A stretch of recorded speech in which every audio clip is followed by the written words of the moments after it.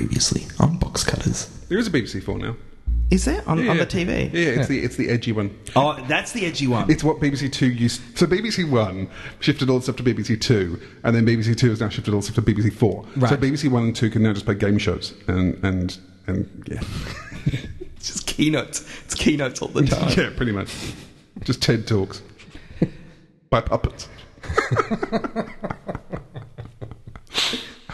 Do you realize TED Talks by puppets would be the biggest thing ever? Oh, that's it. Anyway, sorry about that. That's how I make my fortune.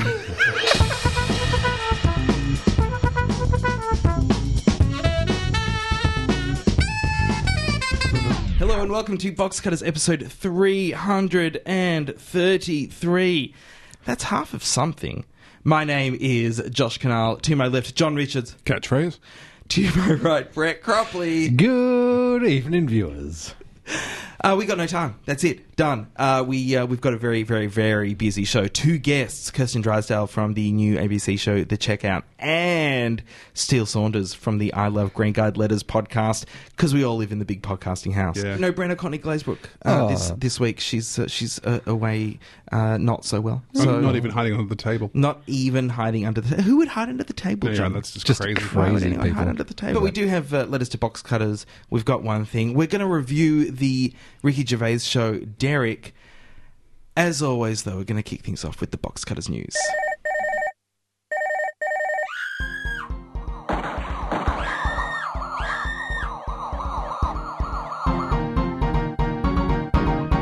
And now for the news. In an article in Mumbrella, the head of digital for Channel 10, Rebecca Horn, said that it would be great if all the TV networks could get together and have one single platform with which they could show video on the interwebs. Like an iView type program. Like an iView. She uses Hulu as the example, sure, because Hulu was a cooperation between a couple of different networks and production companies. So she uses that as an example. In that same article, Mark Scott from the ABC said, "We made the iView platform available to other networks if they wanted to do something like that earlier on." There's the implication that they wouldn't do it now? They wouldn't do it now. Because, I mean, it's interesting, we talk about platforms, and the Channel 7 one is bad. I've never managed to get to the end of a show because it crashes every single time I've tried to watch something, and I discovered that's not just me. You were making comments about the Channel 10 one the other week, and it is weird that ABC One is really good. iView is a really good platform. So I don't think it would make sense to me if they can all at least get together and have one platform that works. I always assumed that was deliberate, that the commercial channels don't want the platform to work because they don't want you to watch it that way because they can't sell ads. Except that now Rebecca Horn is saying, well, actually, I think we're finally realising that we have no option. Yeah, because that is what's going to happen. So she's the head of digital at Channel 10, right? Yes. So she's got no power really in the industry at all. Nobody's going to take her seriously. Yeah. Come on. I think on the one hand she makes a good point. On the other hand, she reminds me that Freeview is pretty much collusion, and why hasn't the ACCC stopped it? That's because Freeview is not actually a thing, Josh. Freeview is just what they choose to call digital TV. I thought it was just an ad campaign that never really attached itself to anything. It has employees. There's a body called... There's a head of Freeview. Do you think there's someone who goes to work every day? Freeview sales and stuff. Freeview people show up in this big building and then sit there wondering what they do, and then they just fund another ad because they're not sure. General Manager of Freeview, Liz Ross, told Encore, the networks are absolutely working together on our own plans for an industry catch-up service. We continue to work together on appropriate solutions. Industry catch-up service? Yeah, the industry needs to catch up. No, but what industry is she? The ABC's got one already. So does the SBS has one. Yeah, the industry has one. It's just not your particular channels. Right? That's just ridiculous. So basically, what Rebecca Horn is saying, she's saying, I'm the first to admit we are well behind the rest of the world. It's time for us to catch up. So when she's talking about a catch-up service, I think she's talking about the networks actually catching up. Can we mention that in Australia, the BBC catch-up service is actually better than the... I finally saw it on the iPad the other day. I didn't realise that if you get the iView. No, so iPlay, isn't iPlay. it? The iPlay app. I knew there was a subscription one you could get. What I didn't realise is that even the free one comes with a bunch of free content. You can watch various TV shows, usually older, and a lot of them it's episode 1. Clever there. Clever BBC. Yeah. Get it. Marvel is doing a very similar thing with exactly, their... yes. Yeah, and then jack up the price. But the fact that even the BBC is providing a better catch-up service than Channel 7, 9 or 10 can manage in Australia, I think is crazy. Yeah, but Z-Box, or what is that? Zango. Zango. In related, the future is the web, is the internet news. Yeah. Yeah, in that news, I funded a film this week, Josh. I Did did. you? A feature film. I funded a feature film. Executive producer credit? No. And admittedly, it wasn't just me. There's quite a few other people. I put $50 into it. But the point is, there is a film now guaranteed to be made of Veronica Mars. Mm-hmm. Now, you were a fan of Veronica Mars? I was a big fan of Veronica Mars. I loved that show. Because I have to admit, I've actually never watched it. But all the cool kids were doing this, so I did it too. Rob Thomas, who I believe was the lead singer of Third Eye Blind. That's or Third Eye Blind Melon, I believe. Yeah. And also the creator of Veronica Mars. As a Kickstarter, they put up the Veronica Mars movie. So they were after $2 million to make a feature film based on Veronica Mars. It's pretty cheapy. But then, I mean, apparently the show, he says, would cost somewhere like $1.8 million per episode. I mean, $1 million per episode is not, out of the realms of possibility. So 2 episodes, $2 million. Yeah, quite possible. You'd still get the good quality you'd want of that sort of standard. As of taping, we're up to 3.6 million, I think. $3,626,344. Yeah, so $344 from 55,145 backers. And there's 20 odd days to go. 25 days. Yeah, and They reached over 2 million in the first day. Now, the interesting thing about this is, look, this could be a turning point. This could be the future of television. We've talked about crowdfunding. We'll get to this point. This, I think, is possibly earlier and more surprising that crowdfunding has got to this point of being able to fund a proper film of that sort of level. I think television will eventually be funded, or television-like product, like programming, or this could be a one-off that will never happen again as a fluke and will destroy the industry, as some other articles are claiming. I think people have been doing it for a long time. I don't think it's that new. I think the overwhelming success is new. No, I think that is new, though. I think these sorts of numbers have been achieved with technology, but to pre-sell, because that's what you're doing, pretty much. You're pre-selling, yes. The film, but rather than pre-selling it to areas of the world, which you would normally do with a TV show or a film, you're pre-selling it to the individual consumer. And I think to reach 2 million, or indeed 4 million by the time it finishes, that is new. I think that sort of level where you can go, actually, it might be possible to make a Joss Whedon-style show with that kind of passion behind it and make it economical to create that. Jane Espenson did that with season 2 of Husbands. Which was only $60,000 in that particular case, and in fact it only adds up to half an hour's worth of material. But it was interesting because that was to me slightly disappointing to go, Jane Espenson, I thought would generate more than 60,000 for that sort of thing. But to see that Veronica Mars is managing millions, I think is the next step. It is a really interesting development. Is it? I don't know if it's going to translate to television though. I don't know, because it works so well for a one-off. But I mean, Husbands though was a series. It was for the whole series. Yeah, as such, just they were very short parts. So I think it's going to be more of that we'll be looking at. Short form series, like we'll be probably looking at something that adds up to being a movie. It might be 3.5 hours, or I think it'll be in installments rather than 13 hours. Or well, and I suppose if HBO had given us the opportunity to help fund the 4th season of Deadwood, mm-hmm. Or if Stars had done Party Down, I think may have been the kind of I can see that happening. Which again is Rob Thomas. Like Rob mm-hmm. Thomas could do a Party Down, a Party Down movie if he wanted, based on this same model, and he already has the momentum that would not be a bad idea. It would be or be a lot cheaper. even Party Down, something like 6 15-minute episodes could probably still work. You could probably actually tell some of those stories in a much shorter. I mean, American half hour's 22 minutes anyway. So yes, so it is quite possible. That's what I mean.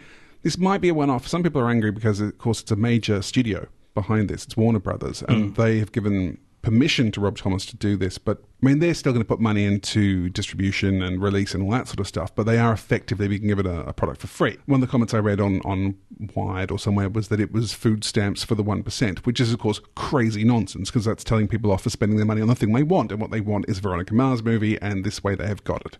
But it will be interesting to see if it's going to be a big mainstream thing, or if it'll translate to grassroots levels. I look forward to the future, John. And that is the Vox Cutters News. Craig gives the vitamin industry a taste of its own ineffective medicine. We give Apple's TV ad the stress test and the consumer guide to products where you buy now, pay forever. The $50 cartridge for this $49 printer was only good for 43 counterfeit quality colour pages. So please make your way to the checkout. Starts Thursday at 8 on ABC One. There's a new TV show starting on... Oh, it's a TV show. Yeah, that's right. Because it's Box Cutters, we talk about TV. Did you know that, John? I did know that, yeah. Right, so there's a new one of those starting on the ABC shortly that is not The Investigators, but it is like The Investigators in that they talk about consumer affairs matters without necessarily doing that foot in the door gutter journalism that The Investigators was known for. You don't know that, though, do you? I have no idea, but it's called The Checkout, and one of its hosts, Kirsten Drysdale, joins us all the way from a telephone somewhere outside of this studio. Kirsten, welcome to Box Cutters. Hi, guys. How are you? Tell us about the Checkout, what we can expect, and how and how we can see it, etc. Just tell us everything you want to tell us. Okay, well, you mentioned The Investigators, and certainly we have invoked, I guess, a little bit of the spirit and the sentiment of The Investigators, but we're kind of wrapping that up in a bit more of a kind of chaser package, if you will. So, we're taking a serious look at consumer affairs, but with a comedic edge where we can. I must admit, I was a bit confused watching the trailer to know, was it a comedy show using this as a subject, or is it more an investigation? Like what are you hoping the show will achieve? Look, it's a little from column A and a little from column B. So, for us, the factual information is first and foremost the most important part of this series, but wherever we can, we'll try and make it entertaining and funny so that people pay attention, because, consumer affairs, while it's, stuff that affects all of us and our wallets, can sometimes be a little bit of a dry area to cover. So I guess what that means in a practical sense is that, particularly for the chaser guys who have always sort of gone for the joke. The joke is the kind of most important thing. In this instance, if we're in the edit suite and it's a contest between some serious factual information and a funny gag, the information will win. Oh, it's a show in which the information wins. I've been waiting for that battle all along. In theory, you never know. If we've got, somebody riding a strange donkey backwards, it may come down to an arm wrestle in the edit suite. You never know. So it's not really stunt based as we would expect from Chase. That's right. Yeah, it's look, I can't unequivocally rule stunts. So wait. Wow, you turned into a politician all of a sudden, haven't you, Kirsten? What we're discovering here, Kirsten, is that you really don't know what the show is, do you? I'm just trying to cover all bases. Listen, to be honest, it's a little bit of everything. It's we've got short regular segments. We've got a lot of graphical stuff. We've got each episode we hope to have some longer stories, which certainly are investigative and certainly are real journalism, but also have it's a classic kind of chaser approach to them. Now we keep saying chaser without actually explaining that. So you have two, I believe, chaser. Yep. So we've got Craig and Julian. Sorry, my editors are just now waving at me. Yeah, Craig Rucastle and Julian Morrow are both reporting and presenting on the show. We do also have Chaz working behind the scenes, and he did ask me to pass on his regards, and to let you know that the interview he did with you guys was his favourite interview of all. Oh, For the hamster wheel. he really knows how to butter up people with no power in the industry at all. So what's your role if Craig and Julian are reporting? Is your role more of a hosting role? No. I'm just doing the same thing. So as you mentioned the studio, so we have no studio for this show. So there's sort of no home base where we kind of come back to and link the show together. It's all a bit of a pre-recorded magazine style program. So I'm filing my own reports as well.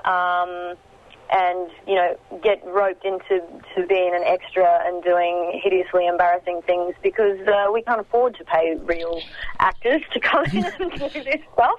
It's easier just to pull somebody out of the office. So, yeah, that's my role. I'll be presenting, reporting and filling in the background. So in that way, it seems like the work that you did on Hungry Beast was a really great way to cut your teeth for the way television is just going to continue to be made in the future as cheaply as possible, but with as many smarts as possible.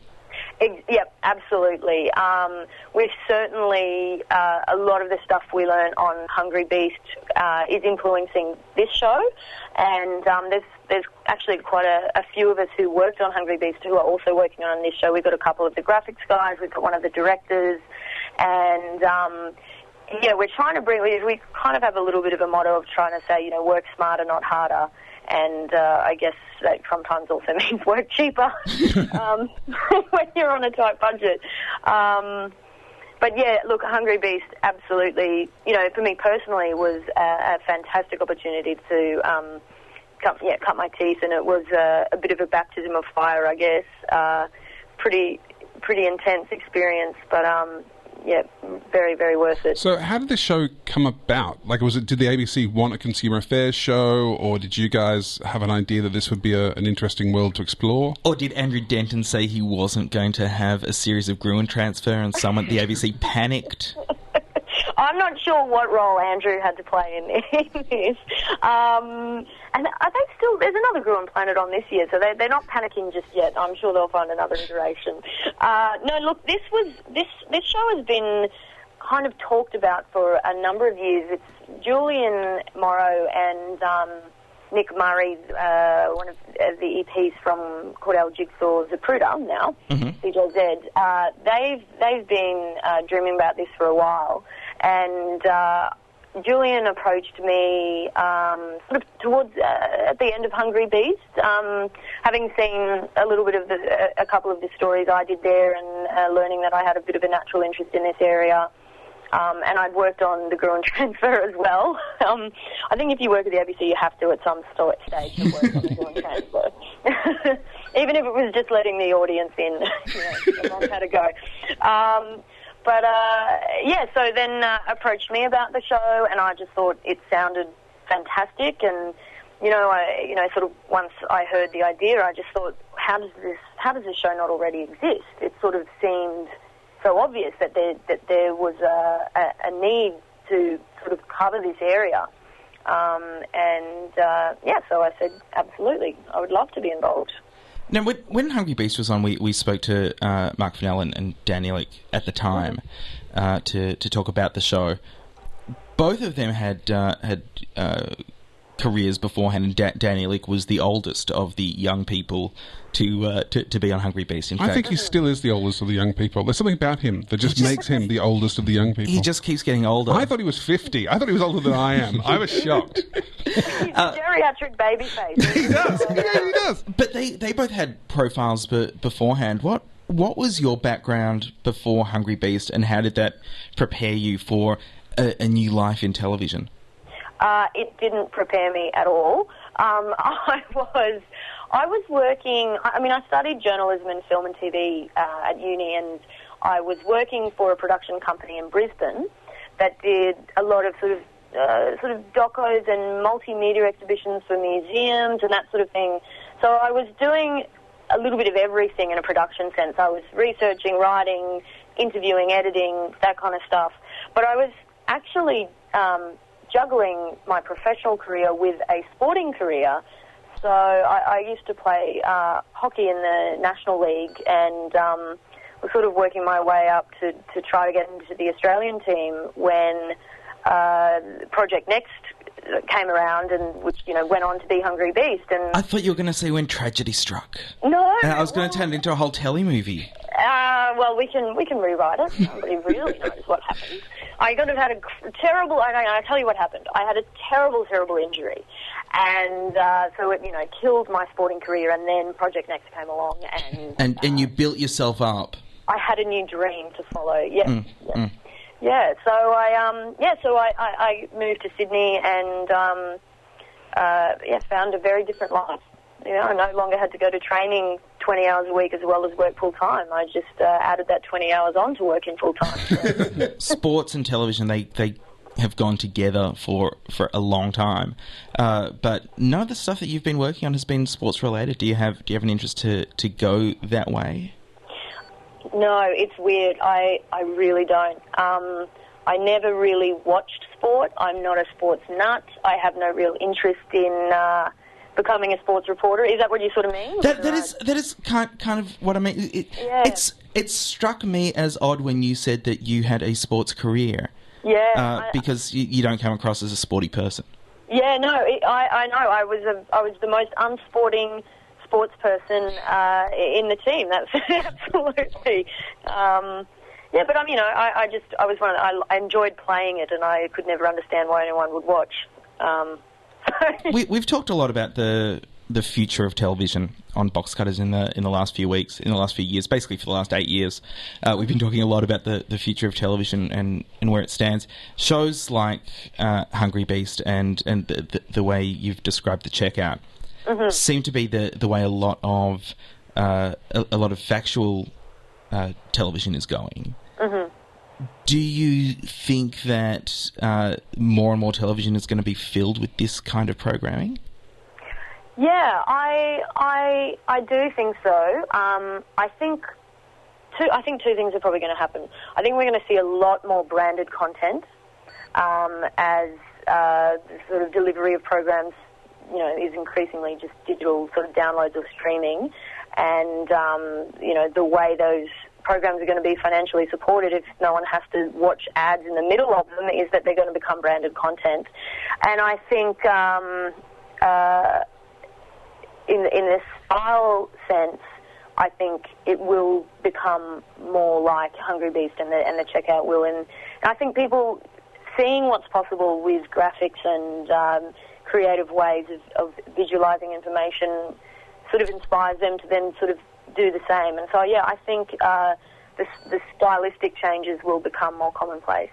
And I think another thing that will happen is when people are watching stuff on demand, you're kind of not restricted by time slots. So the duration of programs is less important. At the moment, we need to know down to the second how long each segment is and how long the total program is. And I feel like that has an effect on storytelling because it means you have to condense stuff down, before it reaches a natural end or, before it can't be the length it naturally feels like it should be. And I feel like when stuff becomes more on demand, you've got more flexibility in that sense. Things can be as long or as short as they should be instead of kind of being shoehorned into a slot.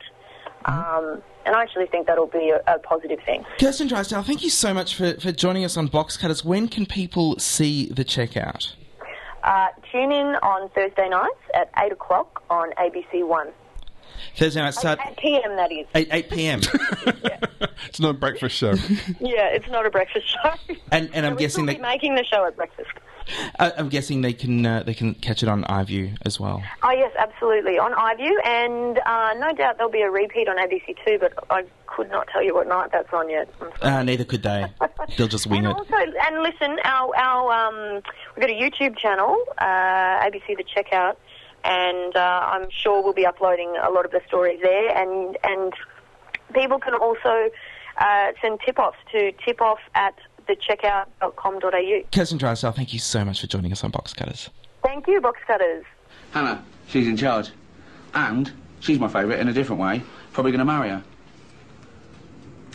She says no. I makes her laugh, don't I? You do, Derek, yeah. Oh, Derek just cracks me up. Derek, the new comedy drama from Ricky Gervais. 12th of April on 4. Derek is a TV series from Channel 4 in the UK. It stars, is written and directed by Ricky Gervais, who you might remember from the UK version of The Office, or his hosting job with the Golden Globes. Or Extras, or Life's Too Short. No, I'm not familiar with those things. Or The Invention of Lying, but you probably don't remember him from that. No, yeah. or the other thing that people didn't like him for at all. Was that The Invention of Lying? The Invention of Lying was the movie that no one saw. Oh, no, I saw that. That wasn't very good. First half's really good. He also did one where he was a ghost. Oh, I don't know that one at all. Oh, not Night at the Museum. No. No, he's in the Night at the Museum. He was a ghost, or he's... he was in love with a woman who was... The Ghost of Mrs. Muir? In love with a ghost. Spirited? That was it. He was in love with Matt King in Spirited. Yep. So he's done a show which is again the mockumentary style or fake documentary style TV show where he plays a gentleman by the name of Derek who works in an old age home. The controversy around this show came with Gervais playing a slightly...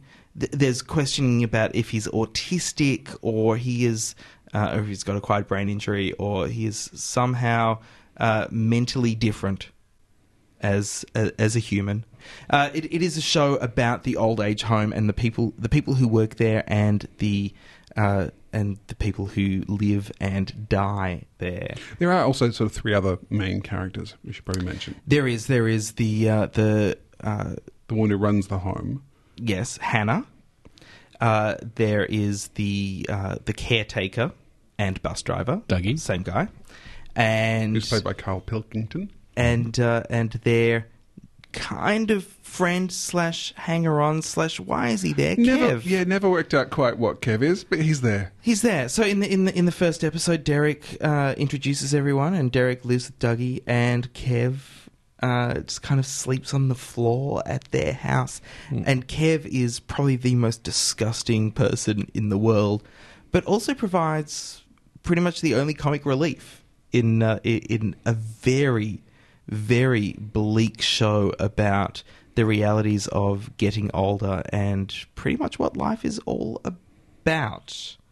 So does that mean you did not find it funny, or you did find it funny? I found bits of it funny, but generally I found it to be like a punch in the guts every episode. In a good way or a bad way? In a good way. Okay. I really loved this show. I loved it to pieces. I thought it was one of the best shows I've seen in a very long time. I've not seen a TV show that deals with aging and death with the same care, attention, and matter-of-factness as Derek has. I thought that the idea of accepting people for who they are came across so well. This is probably the softest, most heartfelt TV show I've seen in a very long time. And for me, it was like a breath of fresh air while also punching me in the guts.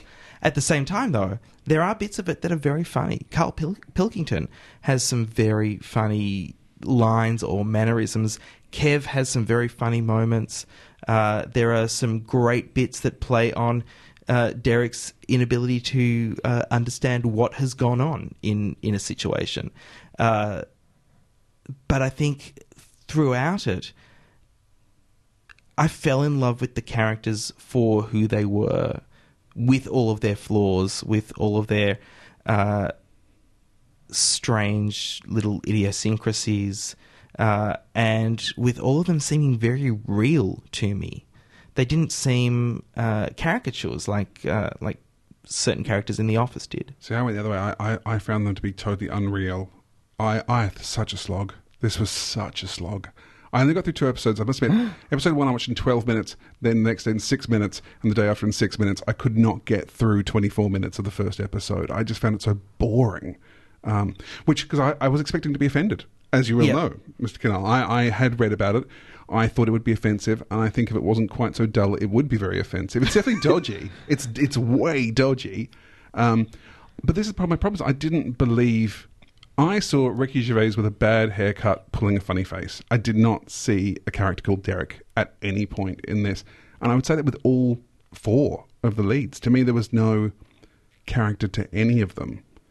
The fact that Carl Pilkington is possibly the warmest person in this show, that's not good. I don't know. It was so odd. I was getting annoyed by mockumentary because surely we're over that by now. The first episode in particular keeps putting montages with plinkety-plonkety music randomly into it. It's a documentary-style shot drama. But what's the point of it? I mean, because if it was a real documentary, it would be quite charming. Yeah, but it's not a real documentary. It's a drama, and it's not doing anything with drama. But because even in the first episode where the home is being... a guy from the council's come around and... Who fund the nursing homes. And Hannah's sort of panicking that they're going to be found out. And that's a sort of farce setup, except that nothing particularly happens. Like, there's no particular thing they need to hide or uncover. Like, Kev is sleeping in someone's bed and Derek has some tadpoles. But it's not kind of comedic in itself because it's not sort of big enough. The home isn't run badly in any kind of way. And it just takes a very, very long time for not much to really happen there, and the drama of it seems to have been forgotten by episode 2. I don't know. I just found myself, just bored, bored very much by this. And I've realised that Extras for me now is the exception that proves the rule with Ricky Gervais. I love Extras. I think it's a really good show. I love Andy Millman. I think he's a really interesting character because he can be redeemed. Ricky Gervais, I get the feeling I probably don't like much as a person. But yeah, I don't know. Like you're saying with this, I couldn't even work out. Is it meant to be a comedy? Like, it would work better as a drama? I don't think it's not meant to be a comedy. Right. There are us almost in tears at the end of the season. I was in tears at the end of the first episode, but not completely. Yeah. It's not. It's like, oh my God. It's like if somebody made a good Touched by an Angel. But then the problem with that is I don't want it to have Ricky Gervais in a stupid haircut girding at the camera. And the weird thing for me was that none of that usual Ricky Gervais stuff was in there. It wasn't him being awkward, and I basically didn't really see Derek as Ricky Gervais. He was just Derek. Right. Whereas I just saw him as Ricky Gervais. Yeah. That's all I could see him as. Because there's thing with him, the documentary style, because he keeps looking at the camera, and you're going... Is it meant to be funny? Look at the camera. Is it meant to be like? It's just irritating. It's just, I don't know. I just wanted it to make up its mind what it was, and I don't think it did. I think it's a documentary style drama about a nursing home and just finding the good in people and just little bits from life. So basically what I'm saying is, by you not being able to find the good in this show... No, see, I think it's a very mean-spirited show. I think it's a very mean-spirited show. So when you have Victoria coming in doing a community service and her redemption during over a week there... That's the young girl that comes in the second. So the first half of that just spends the first half they're going, young people, they're terrible. I mean, I suppose, I could argue that's interesting that it sets up every terrible young people and their phones, joke in the first half of that to then...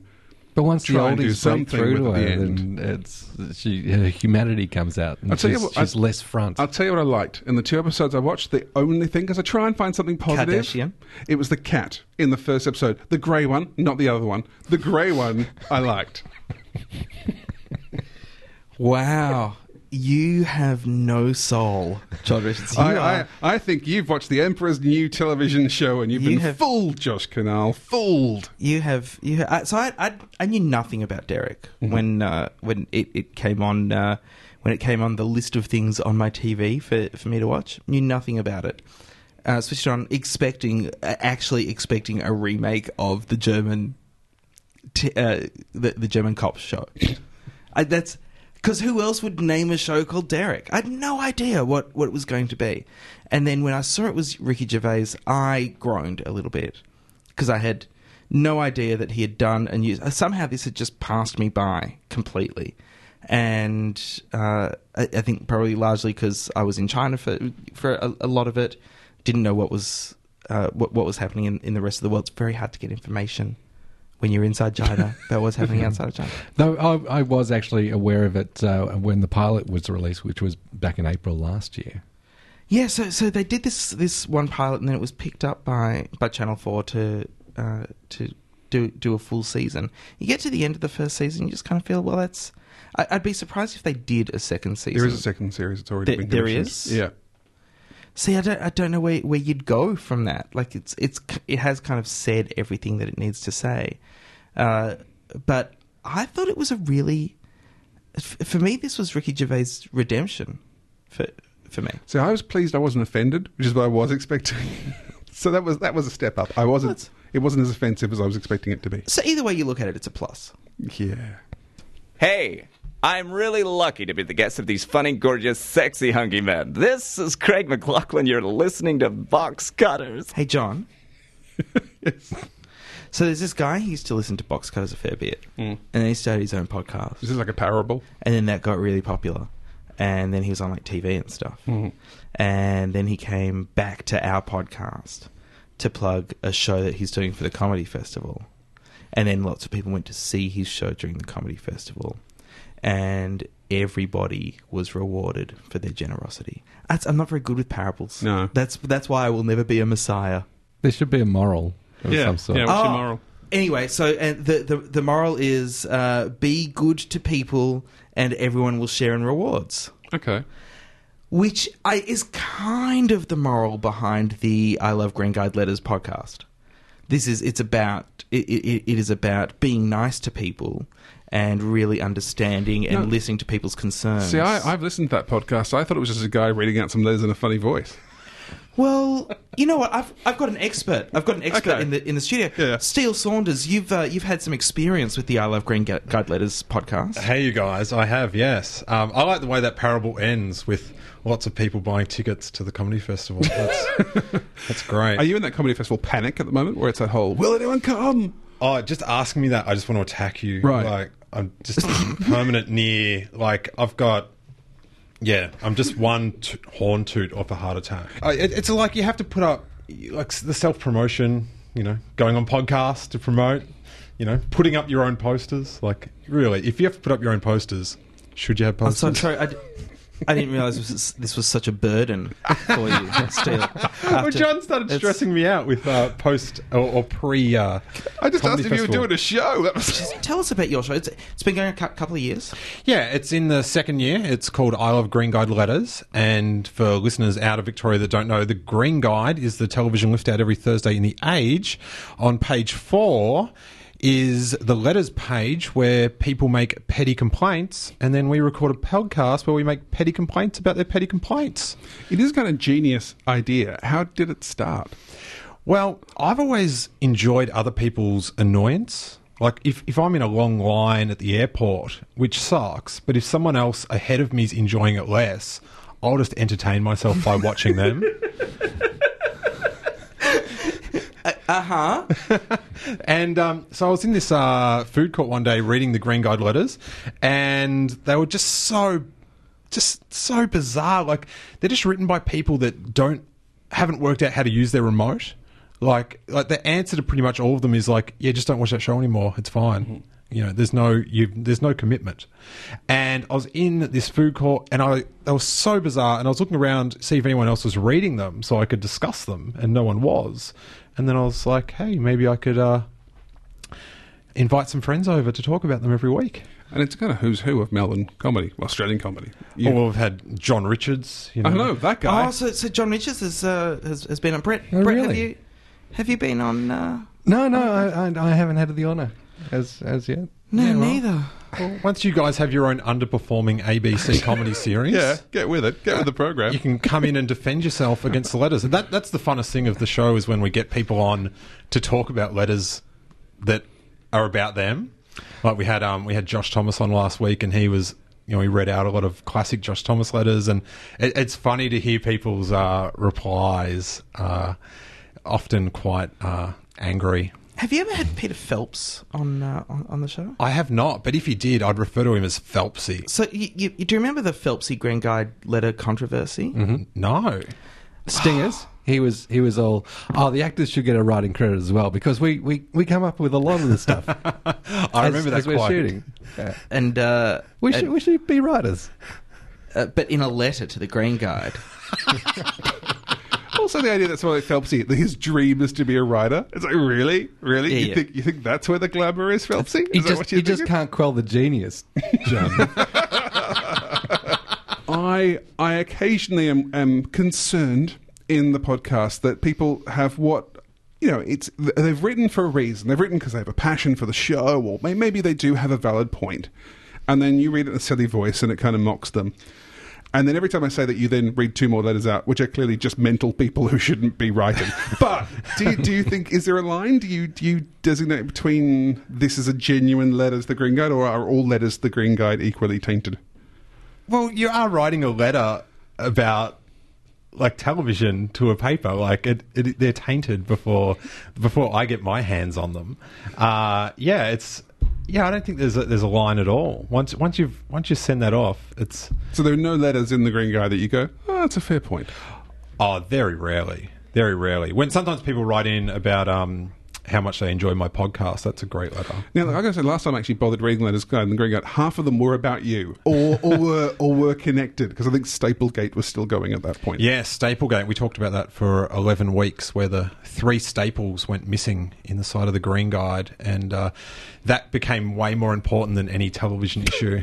And it was so interesting to hear what that means budgetarily when you had the editor in. Oh, it's amazing. Yeah. We had $170,000 a year. No, wasn't it it was like $750,000 or something? Just to have the 3 staples in the Green Guide. Yeah, right.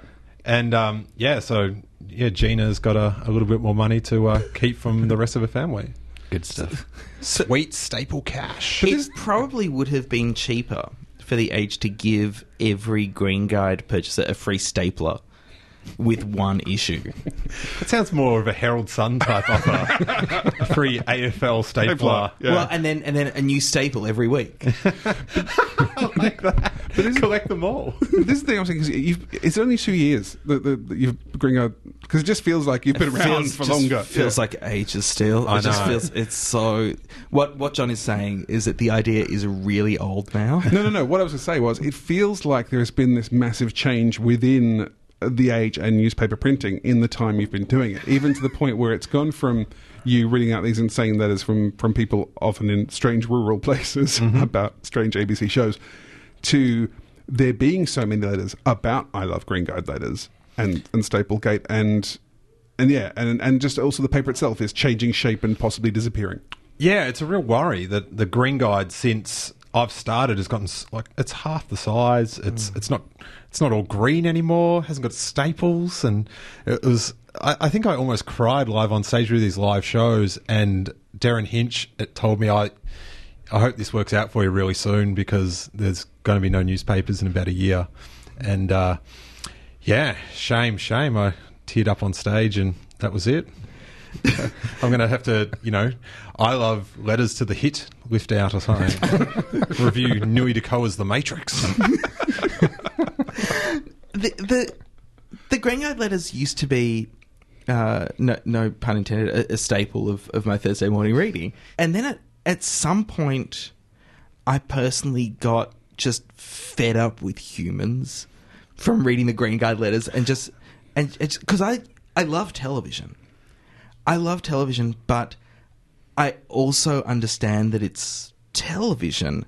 And so if somebody in a show that is set in 1850 says a word that wasn't invented until 1870, I will just go, they should have done a bit more research than that.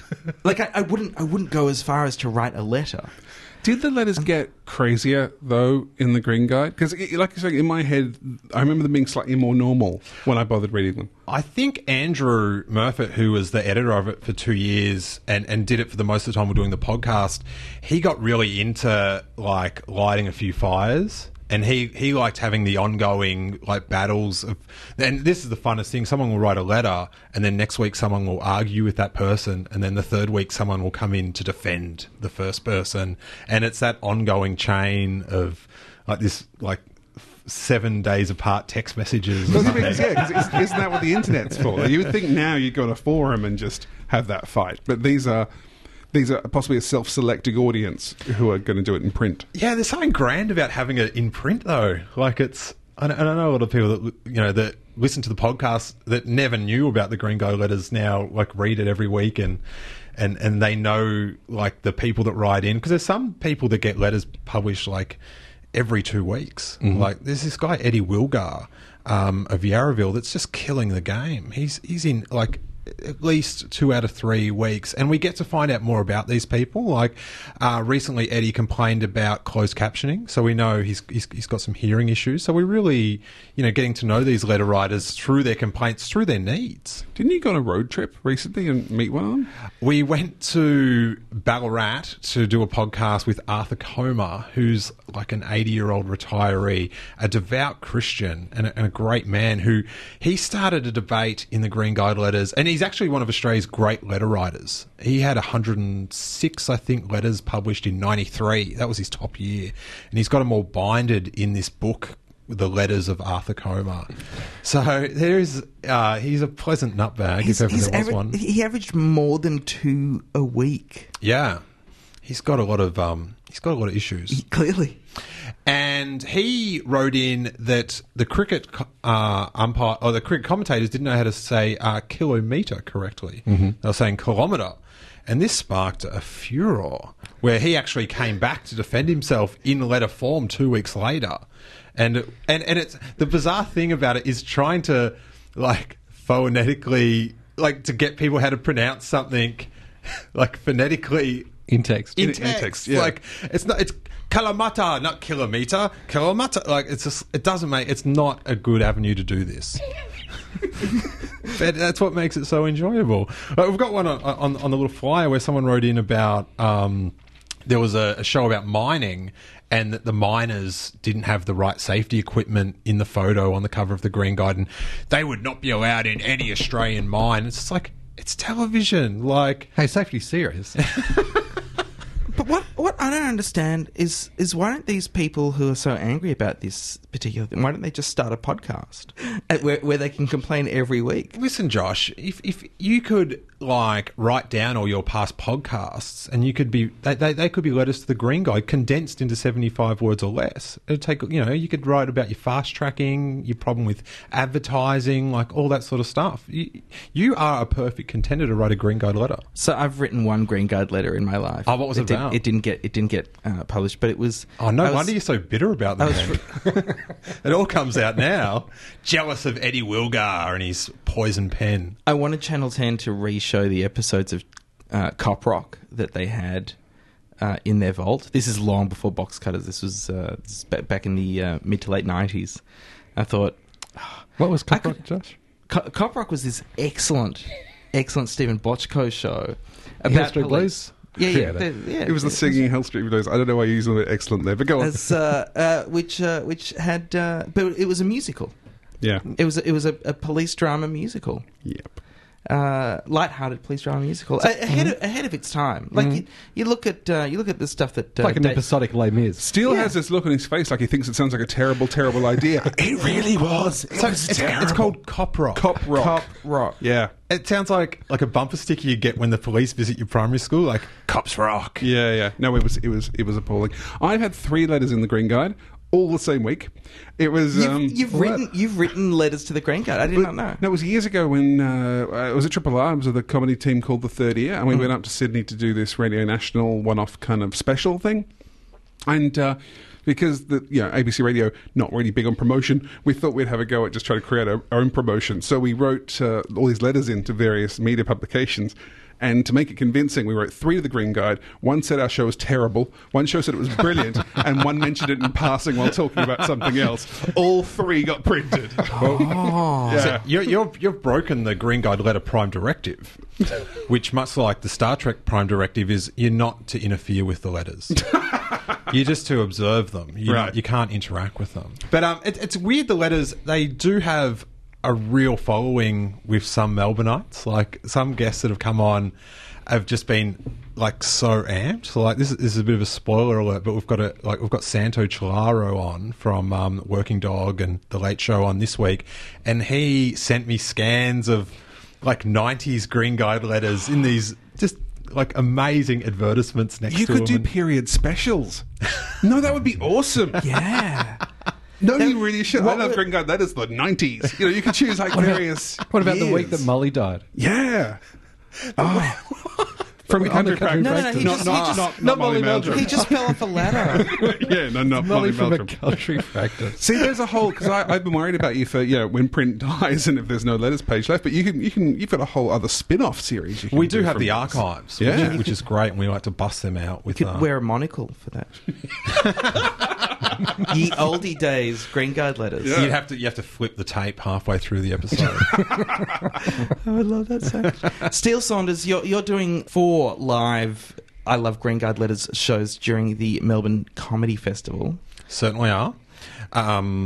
That is every Saturday afternoon during the Comedy Festival, 4:15 in the Melbourne Town Hall. So it's March 30th, April 6th, 13th and 20th. You're moving up in the world. Was it last year you're at Spleen? Yeah, we were upstairs in a cockroach-ridden pub, and now we're upstairs in the Town Hall. And can you tell us who the guests are, or is it top secret? No, top secret. I got some confirmation today from a certain television network that we're going to have a fantastic guest on the first episode. There will be a big payoff for long-time listeners that have been dying to have this person on. So that's pretty cool. Phelpsy. It's not Phelpsy. But and for people that are not in Melbourne, you can also listen to it through the wonders of podcasting on ilovegreenguideletters.com and on iTunes. People can buy tickets for I Love Green Guide Letters live at ticketmaster.com.au or at the Melbourne Town Hall, which is always going to be a lot easier. Yeah, get in early. Remember that parable that we said at the start of the segment? They're going to sell out, apparently. So thank you, baby Jesus. Thank you, Steele Saunders. Thanks, guys. I'm your postman. I have a letter for you. Did you read it? You're a godsend. Savior. No, I'm just the postman. The postman. The postman. The postman. Blake Boxcutter wrote in. Just a brief note about your end-of-ep discussion on gender hiring bias in TV writing. I'm wondering if Courtney's experience of We Had a Woman Once was in the world of Australian comedy writing. Because in drama TV writing where I work, there is no discernible gender bias. I have worked on many shows, and in only the rarest cases has there been more male than female writers on staff. Shitful comment given to Courtney, but it is not something I've ever heard in drama TV writing. Well, that list that was read out in that episode was all comedy. It was all comedy. Late night. Yeah, late night US comedy. Yeah. So I think that is probably true here for comedy. But it does seem that... was it Mad Men that apparently has 7 out of 9 writers are female, if not all of them, for one season? So and it is true of comedy here. Yes, as well. Yeah. So I think it's true of comedy. Yes, is more the point. In drama, not so much. Which is said. Is Brett also the voice of comments from the blog? Yeah, John? I think Brett's the voice of everything. Yeah. Fred says, advertising, my nemesis, back again.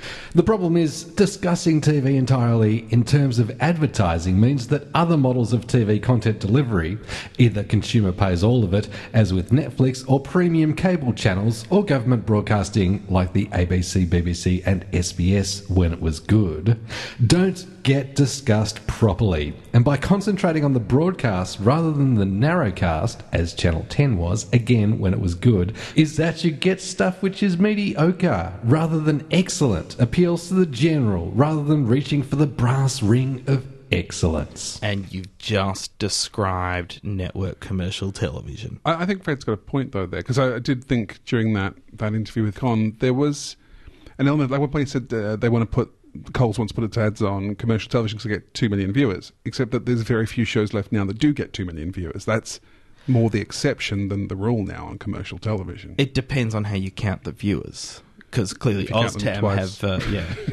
have their own special ways. They got that chicken with double vision. Vision chicken, they call but I think it was an interesting point hearing Con talk about it, and I was thinking, because it does still feel like that is not the way of the future, that particular model. It is still throwing shit at the wall and seeing what sticks. Yeah.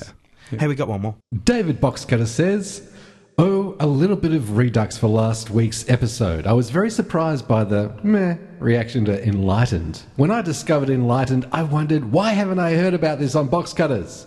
I even Googled the shit out of it to see if I missed an episode where you mentioned it, but nothing. The second season of Enlightened is one of the greatest seasons of TV ever. I'm really surprised about the nonplussed reaction from the Box Cutters crew. I thought this is exactly the kind of golden age of television stuff you would be talking up. It's way better than Community, which Josh basically has an orgasm over. That is true. And infinitely better than Mike and Molly, which for some reason also got a lot of praise." I've never actually seen Enlightened. It's one of these things I think the AV Club's really pushing it now. You're saying it's true that I have an orgasm over Community. Yeah. You're not saying it's true that the second season of Enlightened is better than Community. No, I'm saying it's true that you have an orgasm over Community. Right, because I've been watching the second season of Enlightened, and you know what I think? What? Meh. Oh, really? AV Club's very big on it too. Maybe I should give it a go. Lots of people whose opinions I really like the second season of Enlightened. And I keep watching it. And I'm maybe 7 episodes through the second season now. Still nothing? And still, I just keep going. While we're on Community, are you keeping up with that as well? Yes. And what's your thought? I gave up after episode 2, but I'm thinking I'll watch it eventually.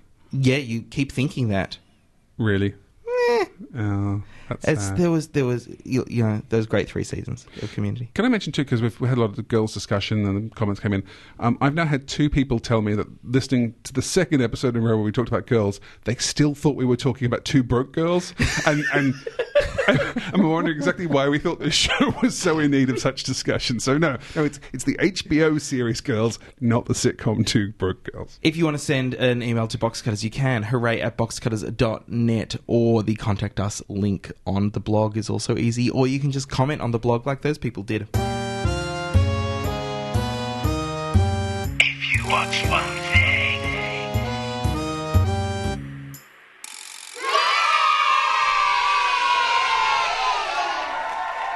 I had a one thing. I wrote a one thing down on the show notes, and you dog ate it. Is that what it is? Can't you remember it? It's not appearing now on my notes. I didn't have do it his here. homework and lying. What's my one thing? Josh writes, "There's only a few more eps of US The Office left.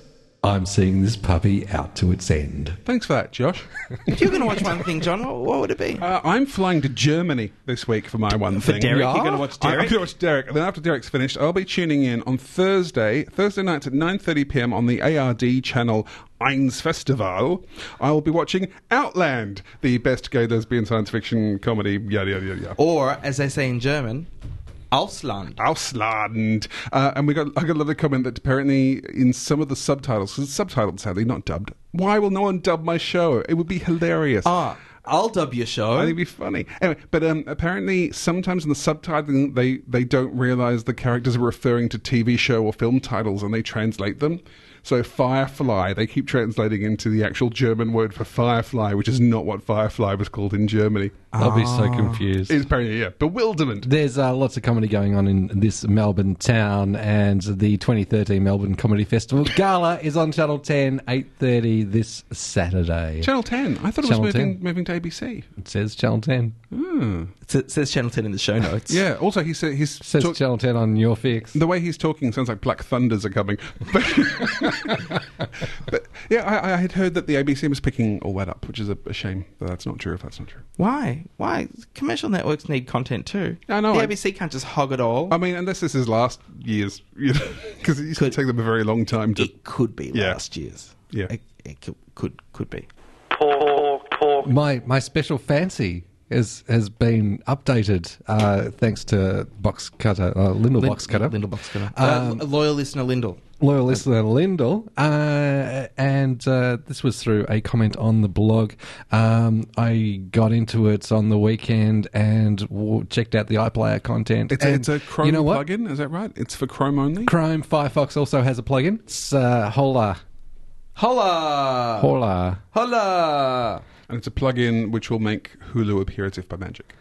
Hulu, iPlayer, and I am once again in love with Top Gear, watching it without ads. And this was the second part of the African adventure, going to the actual origin of the Nile. John, we've had Kirsten Drysdale plugging her new show to check out. Yeah. We've had Steele Saunders in here plugging his I Love Green Guide. Yeah. Should I go crazy plug crazy? Yeah, go plug it. Crazy plug crazy. I'm also doing 2 shows at the Comedy Festival. Splendid Chaps, A Year of Doctor Who, which is a celebration for the 50th anniversary of Doctor Who.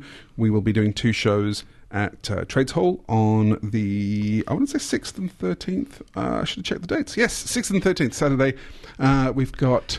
At what time? 5:45 on the 6th. It's the afternoon all ages one. And that will be with Dave Callan and Steampunk's Paul Verhoeven. And then the next week we're doing a late night. Yeah, Splendid Chaps Nights with Adam Richard and a fabulous English comedian. We're not allowed to tell you who she is. That's the rule with the Comedy Festival. When they let you have one of their acts, you're not supposed to tell anyone, apparently. So we can't tell you who she is, but she's fabulous. So those will be really, really good, and you can book those at Ticketmaster and find details at splendidchaps.com. And why are you hitting my feet? What are you doing? I'm not hitting my feet. I'm sitting. Look how far away I am. I'm trying to plug. I've got tiny legs. Oh, it's bloody Steele Saunders under the desk. What are you doing under the Why desk, are you hiding? Steele Saunders? That's crazy. I'm looking for Brenna. She's not. We said she's not here. She's not here this Where week. is she? She's not. She's not here. What is it going to take to get you out of the studio? Maybe one more plug? Is that... for go what? Go on. You're doing another show, aren't you? You're doing another show. You're doing 2 shows. Who are you, Ben McKenzie? He's a Melbourne comedian, so it's important he's doing at least 2 shows. God. I am also doing on Thursday, Friday and Saturday nights at 10:45 the Steele Saunders' Venue Got Demolished Late Show. So work out how that title came across. Did you plan to do this at the old Palace in St Kilda? Yeah, I did. Yeah. No, I was at Rue Babylon's. Oh. Yeah. And about a month and a half ago, they announced that they were getting bulldozed down. Oh, right. I don't think you should take that personally, though. I don't think it was your fault. That's at the Portland Hotel, 10:45 on weekends, and it's just going to be an hour of just ripping jokes to end the night off. So you could go I Love Green Guide Letters Saturday 4:15, Splendid Chaps 5:45, back to Portland. Dinner. Yeah, stop for dinner. Stop for a dinner. Maybe then have some supper. Yeah, and then 10:45. 10:45 the Venue Got Demolished Late Show. Nice. At the Portland Hotel. That sounds great. I'm just going to get back under the desk now and keep looking for Brenna. All right, we'll do the sign off.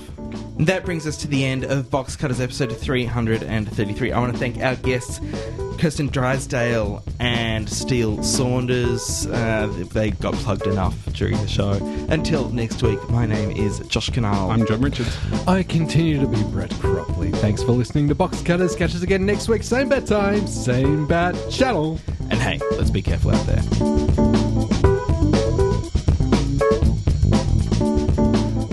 Thanks 3RRR, the greatest radio station in the world, whose studios we use to record this show pretty much each and every week.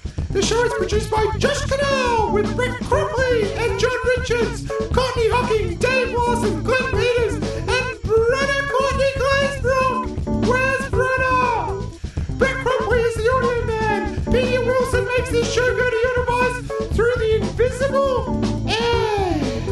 If you enjoyed this, please review on iTunes. Tell 3 friends, write emails, and tweet about us. It means a lot for all sorts of reasons.